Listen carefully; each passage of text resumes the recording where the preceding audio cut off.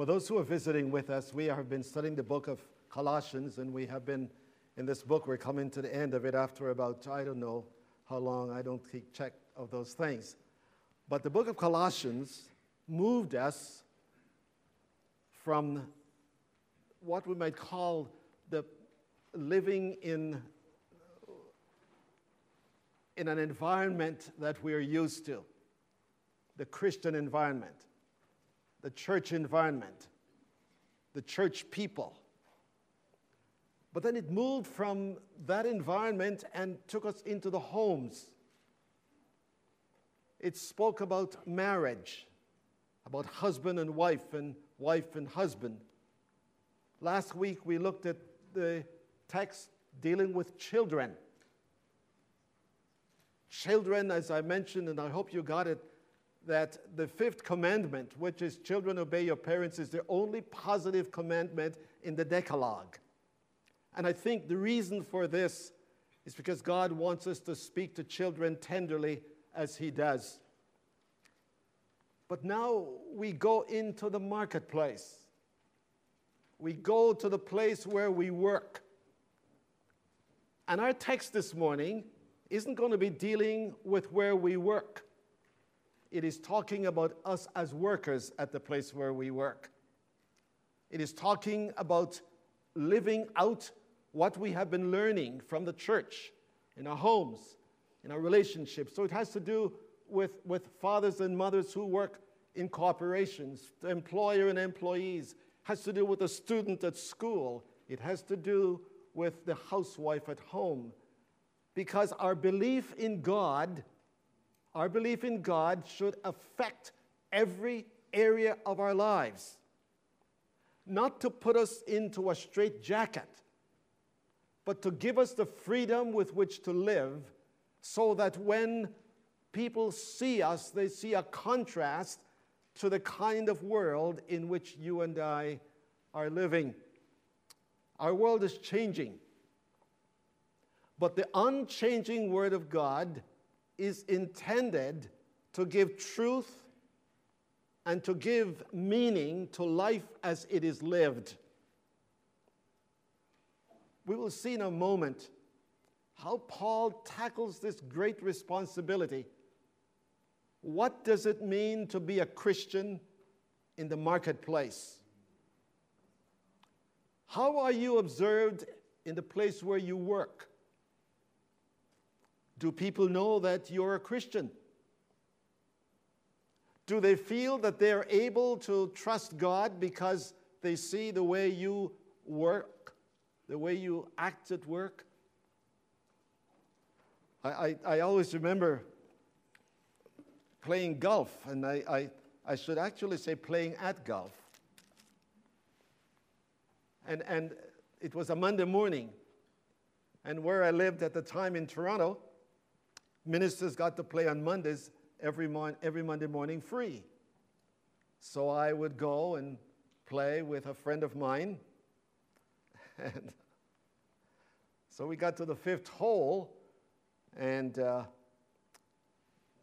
couple of guys were there, and they said, "Could we play with you?" And so my friend and I said, "Sure, you can."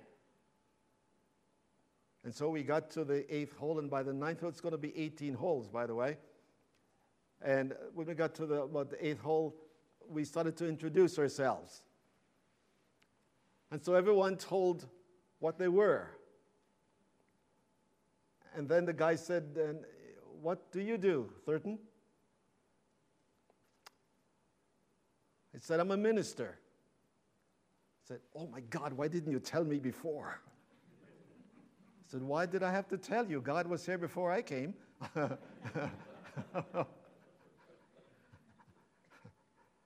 See, sometimes we behave even like Christians. We behave in a little way as to what is really observed of us. We live with our reputation, because reputation is what we are before people. Character is what we are before God.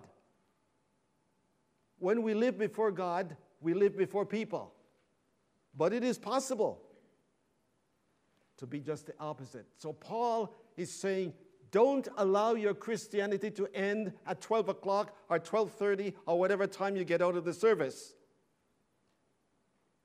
Realize that what you have heard should take you into the marketplace so that you make a difference. Let's see if we can learn from Paul this morning. He begins by telling us about slaves. And the question we ask ourselves is, who is a slave? Whenever we think of the word slave, we immediately think of what happened in this country and in Europe, in places where people were taken against their wills to become the servants of others. That is not the word here.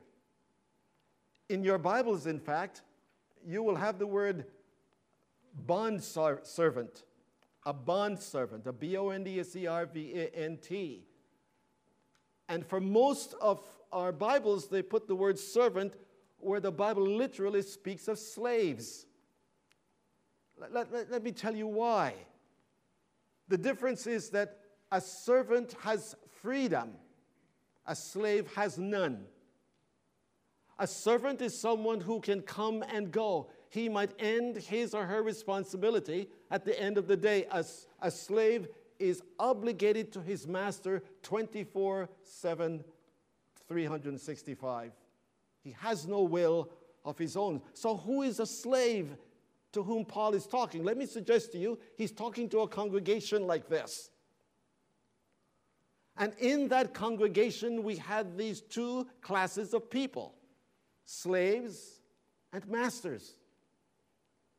And Paul is telling them how they are to work outside where they go to do their work. Let me give you a definition of a slave. It is describing someone who is under obligation to someone else. It is more than a bond servant. It is someone who has no will of his own. He is completely obligated to this person who is over him or over her, as the case may be. A slave has no rights or freedom. But when we define it, we are saying of a slave that he or she is someone who must understand that that person has no rights to which he can actually make any kind of demand. A slave regularly, and according with the social status of their owners, would become a slave because they owed money to them. A slave might be someone who was captured in a war. A slave might be someone who had bills they could not pay and decided to make themselves a servant of somebody else. Many slaves lived separate on their own. Selling oneself into slavery was commonly used by means of obtaining citizenship in Rome. A slave was someone who wanted to gain interest into society, and so because of that, they might give themselves in certain ways under somebody else. It is suggested that in the time this text was written, please listen, there was something like 60 million slaves in Rome. 60 million. And they comprised of different kinds of people, but no slave, except those in war, no slave was ever impounded by someone else because of their ethnic background. So this is not talking about that at all. In fact, Christianity has been blamed because there are some Christian leaders who have had slaves, and it was completely contrary to Scripture because those people did not ask to become, they did not sell themselves, they were taken because of certain situation. The song we like to sing, Amazing Grace, has to do with a slave owner who became a Christian. So slave in this text are not people who are hijacked from one place to another because of those who could exercise authority over them. Paul uses this word of himself. In Romans chapter 1, Paul said, Paul, a slave of Jesus Christ. James used it. James, the half-brother of Jesus, used it. James, a slave of Jesus Christ. So the word did not have that negative idea that we think about when we think of the word slaves. I'm laughing because I remember an incident in Toronto. I was becoming a part of the Billy Graham Crusade that was being held in Toronto. And they had a big rally for all the people who were participating, and I was one of them participating. And so the fellow, whoever he was, I don't remember the situation, but it was humorous to me. Because the guy who was standing in front, like I am before you this morning, said, "No, if you see someone, if you see someone with a darker skin, I want you to go to them and apologize to them for what was done to their ancestors." And so a guy came to me, and I said, "I didn't know I had one." He came and he apologized. I said, "I don't even know you. Why are you apologizing to me?" Because you see, the concept we have when we hear the word slave is immediately we think of what happened in the 18th century, the 17th century, or the 16th century. But Paul is saying something. And by the way, when Christianity invaded Rome, within the first century, many slave owners were releasing their slaves to the place where Caesar had to say stop, because they're moving so fast into society that they're beginning to take over. So whenever Christianity really takes a hold of any society, of any culture, it transformed that word of slave into someone who willingly surrenders to someone else because of something else, not because they were hijacked in and out of it. That definition was necessary. But very quickly now, I have three concerns I want to share with you with a slave. Paul is talking now to the slaves. And he reminds them of their obligation on the job. Slaves and masters used to sit in congregations, not in the same way, but in the house churches that existed in that day. And he speaks to them in verse 22 of their decorum, or verse 22. We shall see this in Colossians chapter 3. Listen to verse 22.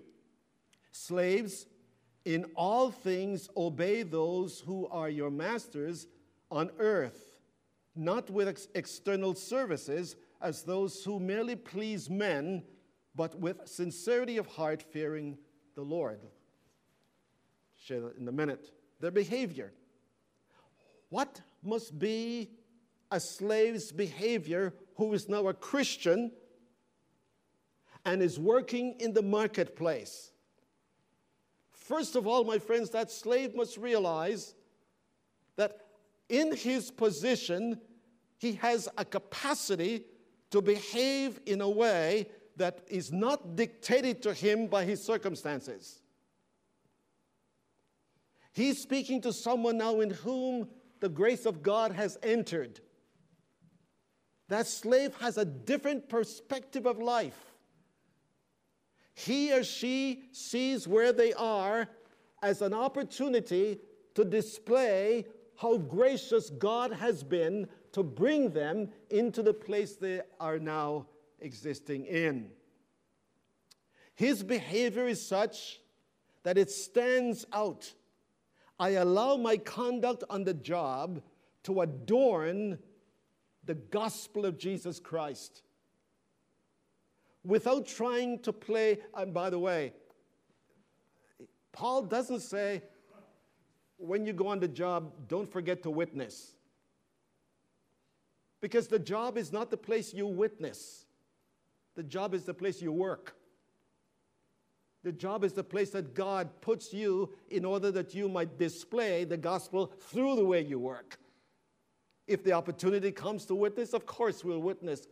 But my friends, I know of Christians who have been anything but a good witness because instead of doing their job, they wanted to witness. And Paul is saying, when you're on the job, behave in a way that is consistent with your faith, efficiency, discipline, dedication. Obey those who have the rule over you. And let me tell you, there are some bosses that are not the best. Before I was a Christian, I worked with one such boss. I told you, I think before, he was such a horrible, horrible man that when I would be cutting his lawn with the lawnmower, I'd turn the mower in the machine where the stuff would be going in his direction. I hated him. I hated him. But I'm going to tell you, my friends, when Christ changed my life one Good Friday morning and I went to work, I addressed him as Mr. Not because I was trying to gain points, but I address him because now I am not at all dictated to from my environment. I'm dictated to from my relationship. Slaves, obey your master. The word obey means to pay attention. It means to give heed to what is required of you. It means to respond with respect to those who are given the responsibility over you. Don't forget that Jesus came into the world and lived that life, and he asked us to live the same. The decorum. Next we get to what I call the dominaire. That is the word dealing with being authentic.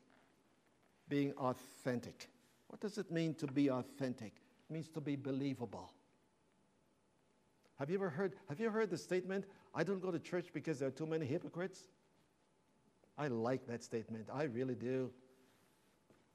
Someone used that to me some time ago in Canada, of course, and I said, really? And God gave me this answer. I did not go. The person said, I don't go to church because there are too many hypocrites. I said, well, I want to ask you a question. Have you ever seen a $3 bill? I said, no, they don't have $3 bills. I said, have you ever seen a $6 bill? I said, no, they don't have. I said, why? He says, because they only have 1 and 2. And by the way, in Canada, in this day, it's called a loonie. And if you've been across the border, those things are despicable. You get 2 or 3 of those in your pocket and you're walking in this way with them. Why do people not counterfeit that which is not real? Because a counterfeit can only resemble that which is real. And if you tell me there are hypocrites in the church, you're telling me that there are real, authentic people in the church that hypocrites are trying to pretend they are. See, my friends, when you are authentic because you are believable.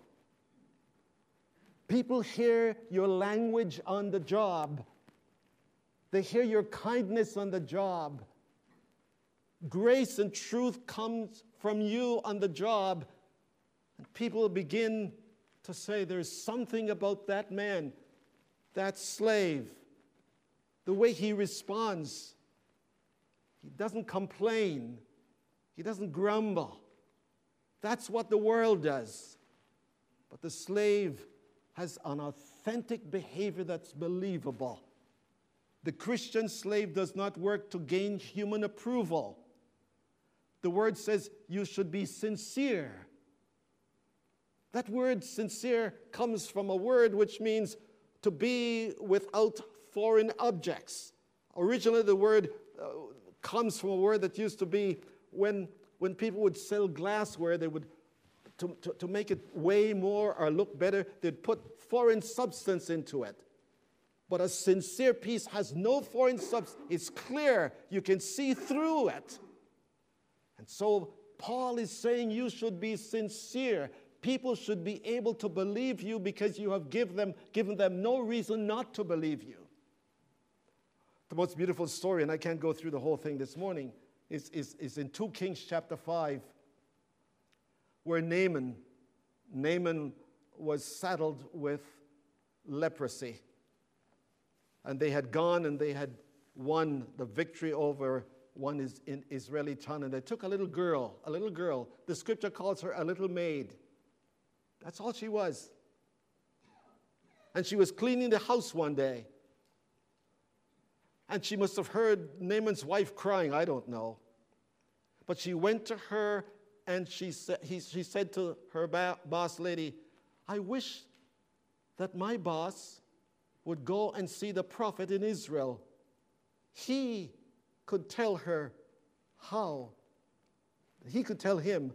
to overcome his leprosy.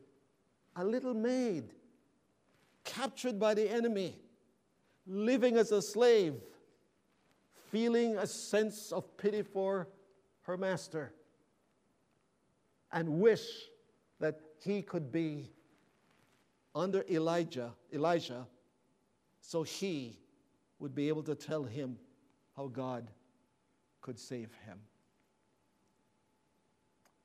That, my friends, is authentic Christianity. When you can be under the obligation of your boss and yet feel a sense of sympathy and pity for him or her. But why is this possible? It is because of the devotion of the slave. Look at why he does it, why she does it. Colossians 3:22. Because of fearing God. The word fear there is misunderstood. It is the right word, but when we think of fear, we think of being intimidated by. This word means to have a sense of reverence. This is what's in the heart of the slave. He has a sense of reverence, but listen, she has a sense of calling. That his job is his calling, where he displays. Sometimes we think only the pastor is called. No, friends, every person breathing this morning in this place where you work, that's your calling. And God has placed you where you are so that you, like that little maid, can say something. Why? Because there is reverence for God in your life. You're doing your work as unto Christ, not as unto the boss. And when you do it that way, my friends, they have a hard time doing anything to dislodge you. Listen, let me give you 3 things about the slave. A slave must be intrinsically motivated, not otherwise. That means that the quality of his work is due to the goal for his work. What's the goal of his work? It is unto God. The goal of my work is unto God. And you might say, well, that has to do only because you're a pastor. Well, when I was in college, I worked for Sears in Toronto. And I did my work, my friends, the same way as I do my work here, with diligence. I did my work with reverence because I was pleasing God. And I had a horrible, no, Sears is going out of business, and I can tell you why they're going out of business. I had a boss, and I had a white badge, a red badge, I'm sorry. The bosses wore the white one. And I worked in lamps and luggages department. It's a very interesting department. It was right beside where the security office was. And oh my word, that was fun. And I will not, we would have, Saturday mornings would have our meetings with the white badge. And he would say to us in lumps and luggages, you guys did a really good job this week. Guess what the next word was? Do more. Not thank you.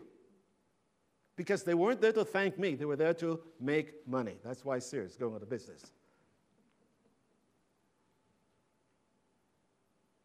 We must be motivated intrinsically. That means, my friends, that my Christianity does not end at 12:15 on Sunday. It carries into Monday through Saturday. It means that when people ask me where I was yesterday, I can tell them I was getting prepared for today. I adorn my task with grace. The Christian slave does not work for the paycheck. It is important. Please do not get me wrong. I don't want you to go from this place saying, the pastor saying that the check does not matter. It does. You got to pay light bills. You got to pay gas and the rest of it. So I'm not saying that. But what I am saying, I'm saying, my friends, if that is all you work for, you'll be sorely disappointed. Do you know, if you listen to baseball, you've got to know that I do, and I hope you don't I don't get in trouble for saying this. I do listen to baseball. Now, when the Dodgers played Boston and they went 18 innings, I thought, no way. I'm going to bed after 14. My wife stayed up until 18, but I didn't. I guess if she were here, she would say, that's because you're older than I am. I don't know. But my friends, the diligence and the devotion of a slave, listen, this is what I want to tell you. You know who Bryce Harper is, if you listen to baseball? He was offered this past week a contract for 10 years worth $300 million. He's 26 years old. $300 million for 10 years. He rejected it because he wants more.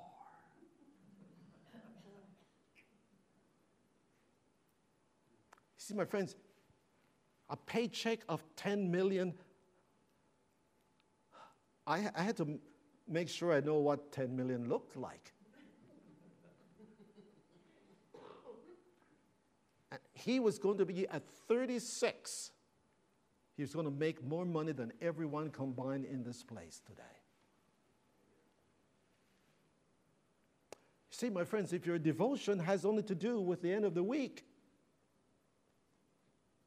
do you know that I read somewhere that there are workers in Vancouver, British Columbia, that on Friday afternoon they go into their room, pull the curtains, lock the door, and they don't leave that room until Monday morning again.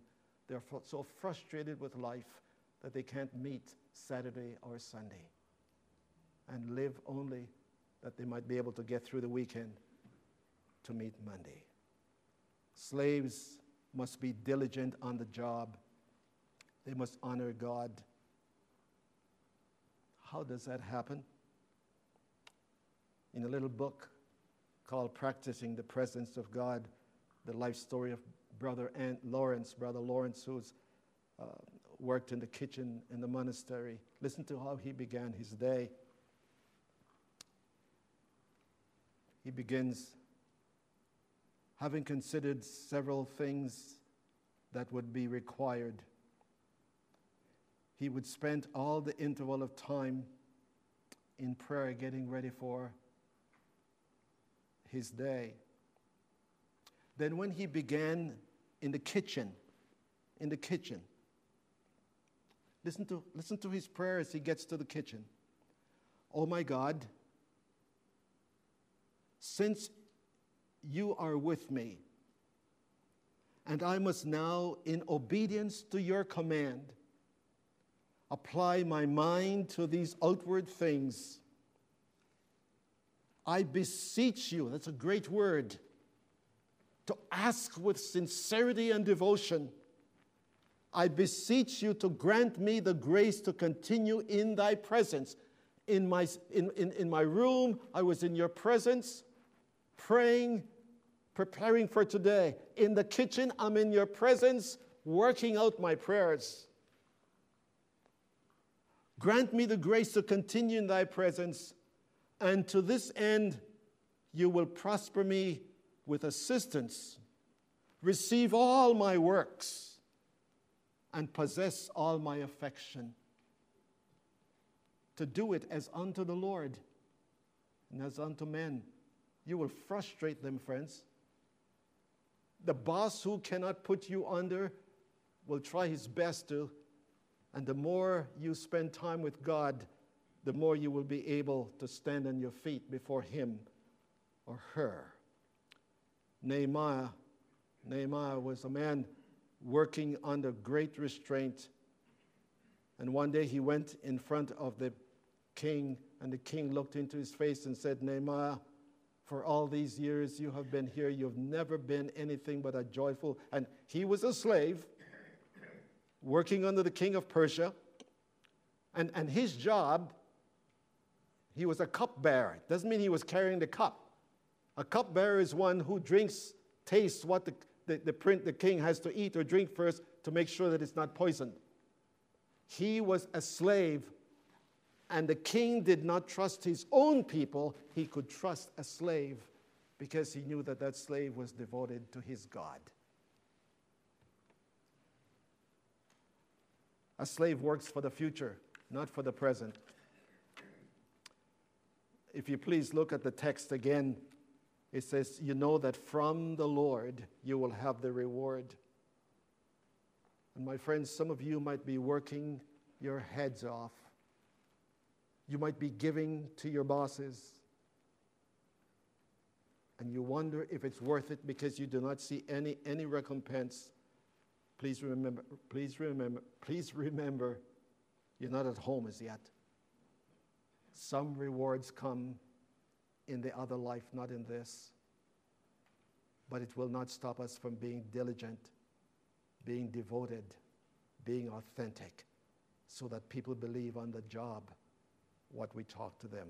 Let me go quickly to the master, to the slave. That's the slave to the master.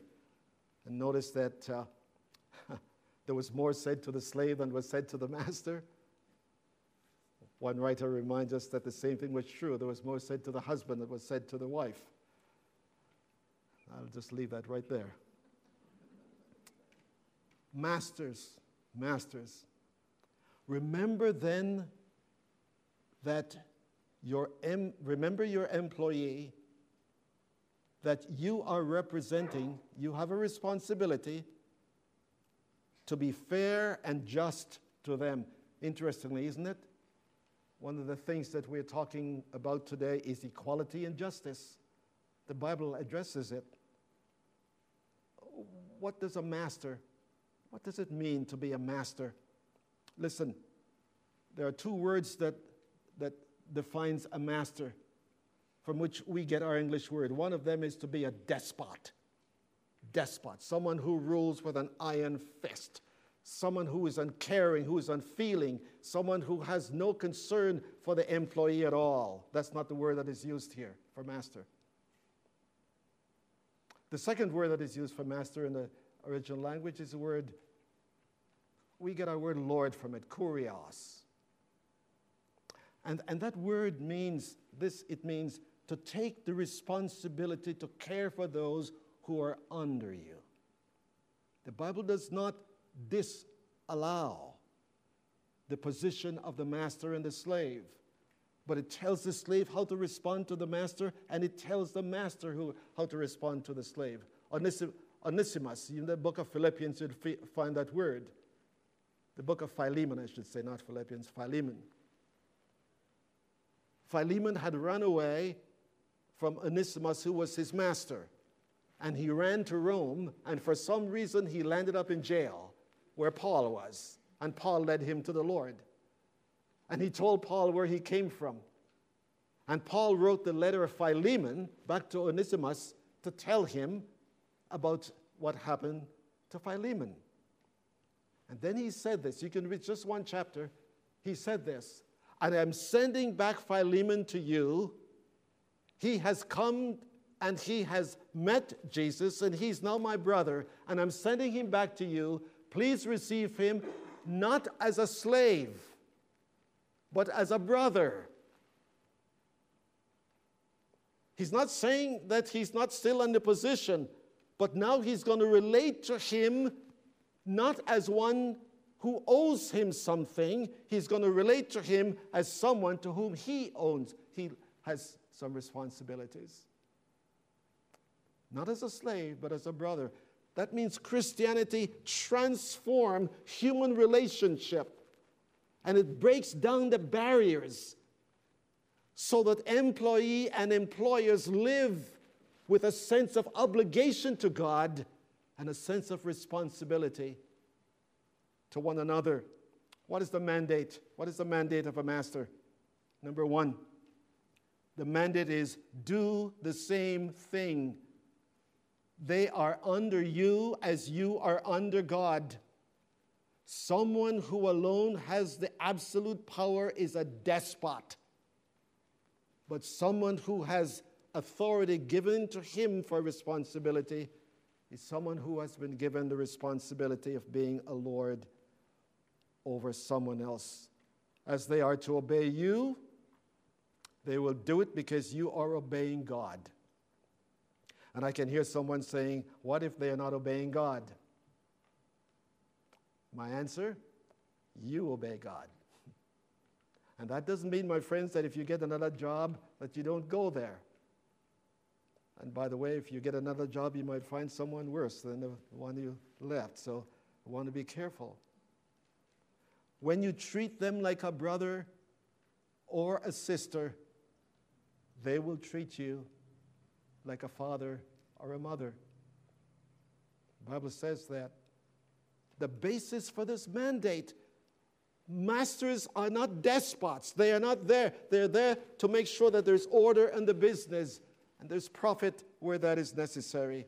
Let me quickly get to the beauty of the mandate, the beauty of it. Make sure that you treat people with justice if you are an employer. You want to make sure, when we talk of justice, there are two things. It means that you have been justified by God so you can be just with other people. People are not there simply to satisfy your demand. They're there to carry out a mandate so that they can accomplish purposes for which they are a part of that company, if you please. I listened to a fascinating dialogue yesterday between 5 leaders in business. And one of them, I think she's retired now, one of them was the CEO of one of the big airlines, Southwest. And it was amazing to hear her talk about how she responds to workers of Southwest. She responds to them as having to be just with them, not to take advantage of them. I don't have time to read it now, but James chapter 5, verses 4 to 6, James talks to employers who use employee to make money for themselves and so they can live off the wealth and the sweat of others. And James says that is wrong. Justice, my friends, is something that the Bible speaks about, and I don't have time to go into it, or I won't take time to go into this morning. So what is justice? Justice is action that is exercised with moral and ethical responsibility. If I am just with those who work for me, I am morally and ethically right with what I'm doing. It can be checked out because it begins with my relationship with God, then it comes out to man, to women, as they are a part of the community in which they work. They will not undercut the worker by being unjust. I was telling you, when I was working as a young boy, I used to make $7 a week. And now this is not just after Adam and Eve, okay, I want you to know. But in those days, $7 was a lot of money. And by the way, you know what I did with my $7? I went home, gave Mom. And how much did she give me? Perhaps 10 cents. And I have no regrets at all. But I used to have friends who used to say to me, I wouldn't work for $7 a week for anybody.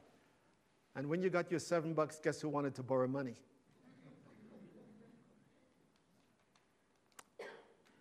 Justice, my friends, sometimes, because in fact it was Aristotle who said it. I love this. Aristotle said, the reason we need justice is because we're not all friends.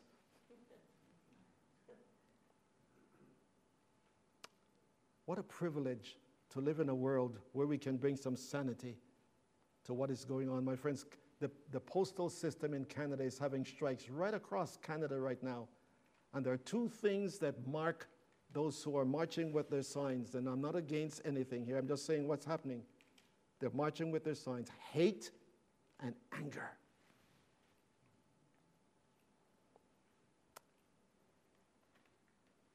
Secondly, not only justice, but fairness.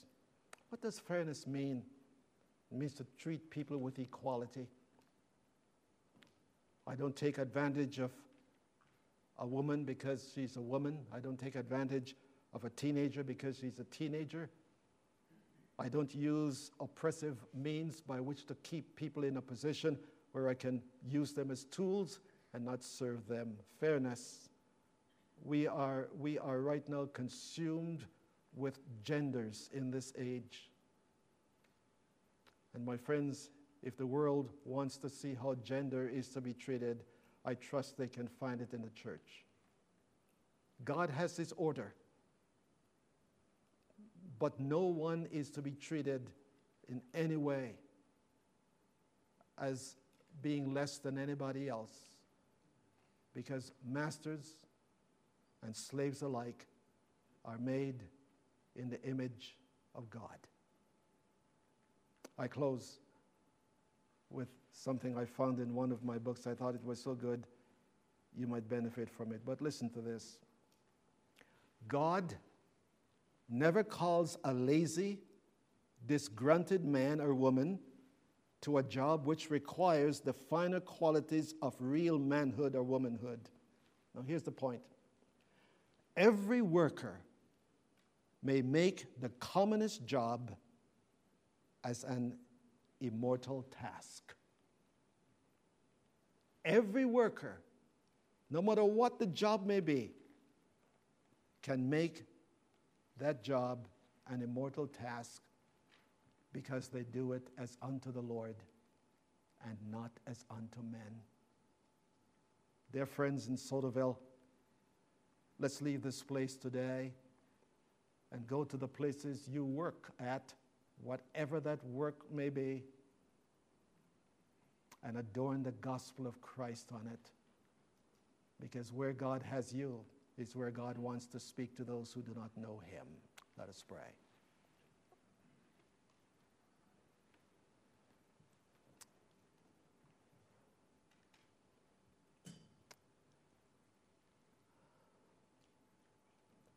Father, we wonder what would have happened to Philemon if Paul did not reach him before he was reached by the culture in which he lived. He well may have wanted to say, I hate that man for whom I used to work, and if I ever see him again, I'll, whatever he wants to say. But the gospel reached him, and he went back to give 100% to his boss. But his boss was asked to give him 100%. And so I pray, Father, that for anyone in this place this morning that may be having a difficult time in the place where they work, grant them an abundance of grace that they will adorn the gospel of Jesus Christ in the marketplace. Oh God, it is time for this world to get the refreshing drink of what Christianity is all about. So I pray that on the job, whether for me here or, Lord, for the teacher in the classroom, or the ones who work for government, or the one, Lord, who works for themselves, grant that Jesus Christ will be authentically represented this coming week in whatever position we find ourselves, so that we will let our light so shine before men that they might see our good works and glorify our Father in heaven. Through Jesus Christ we pray. Amen.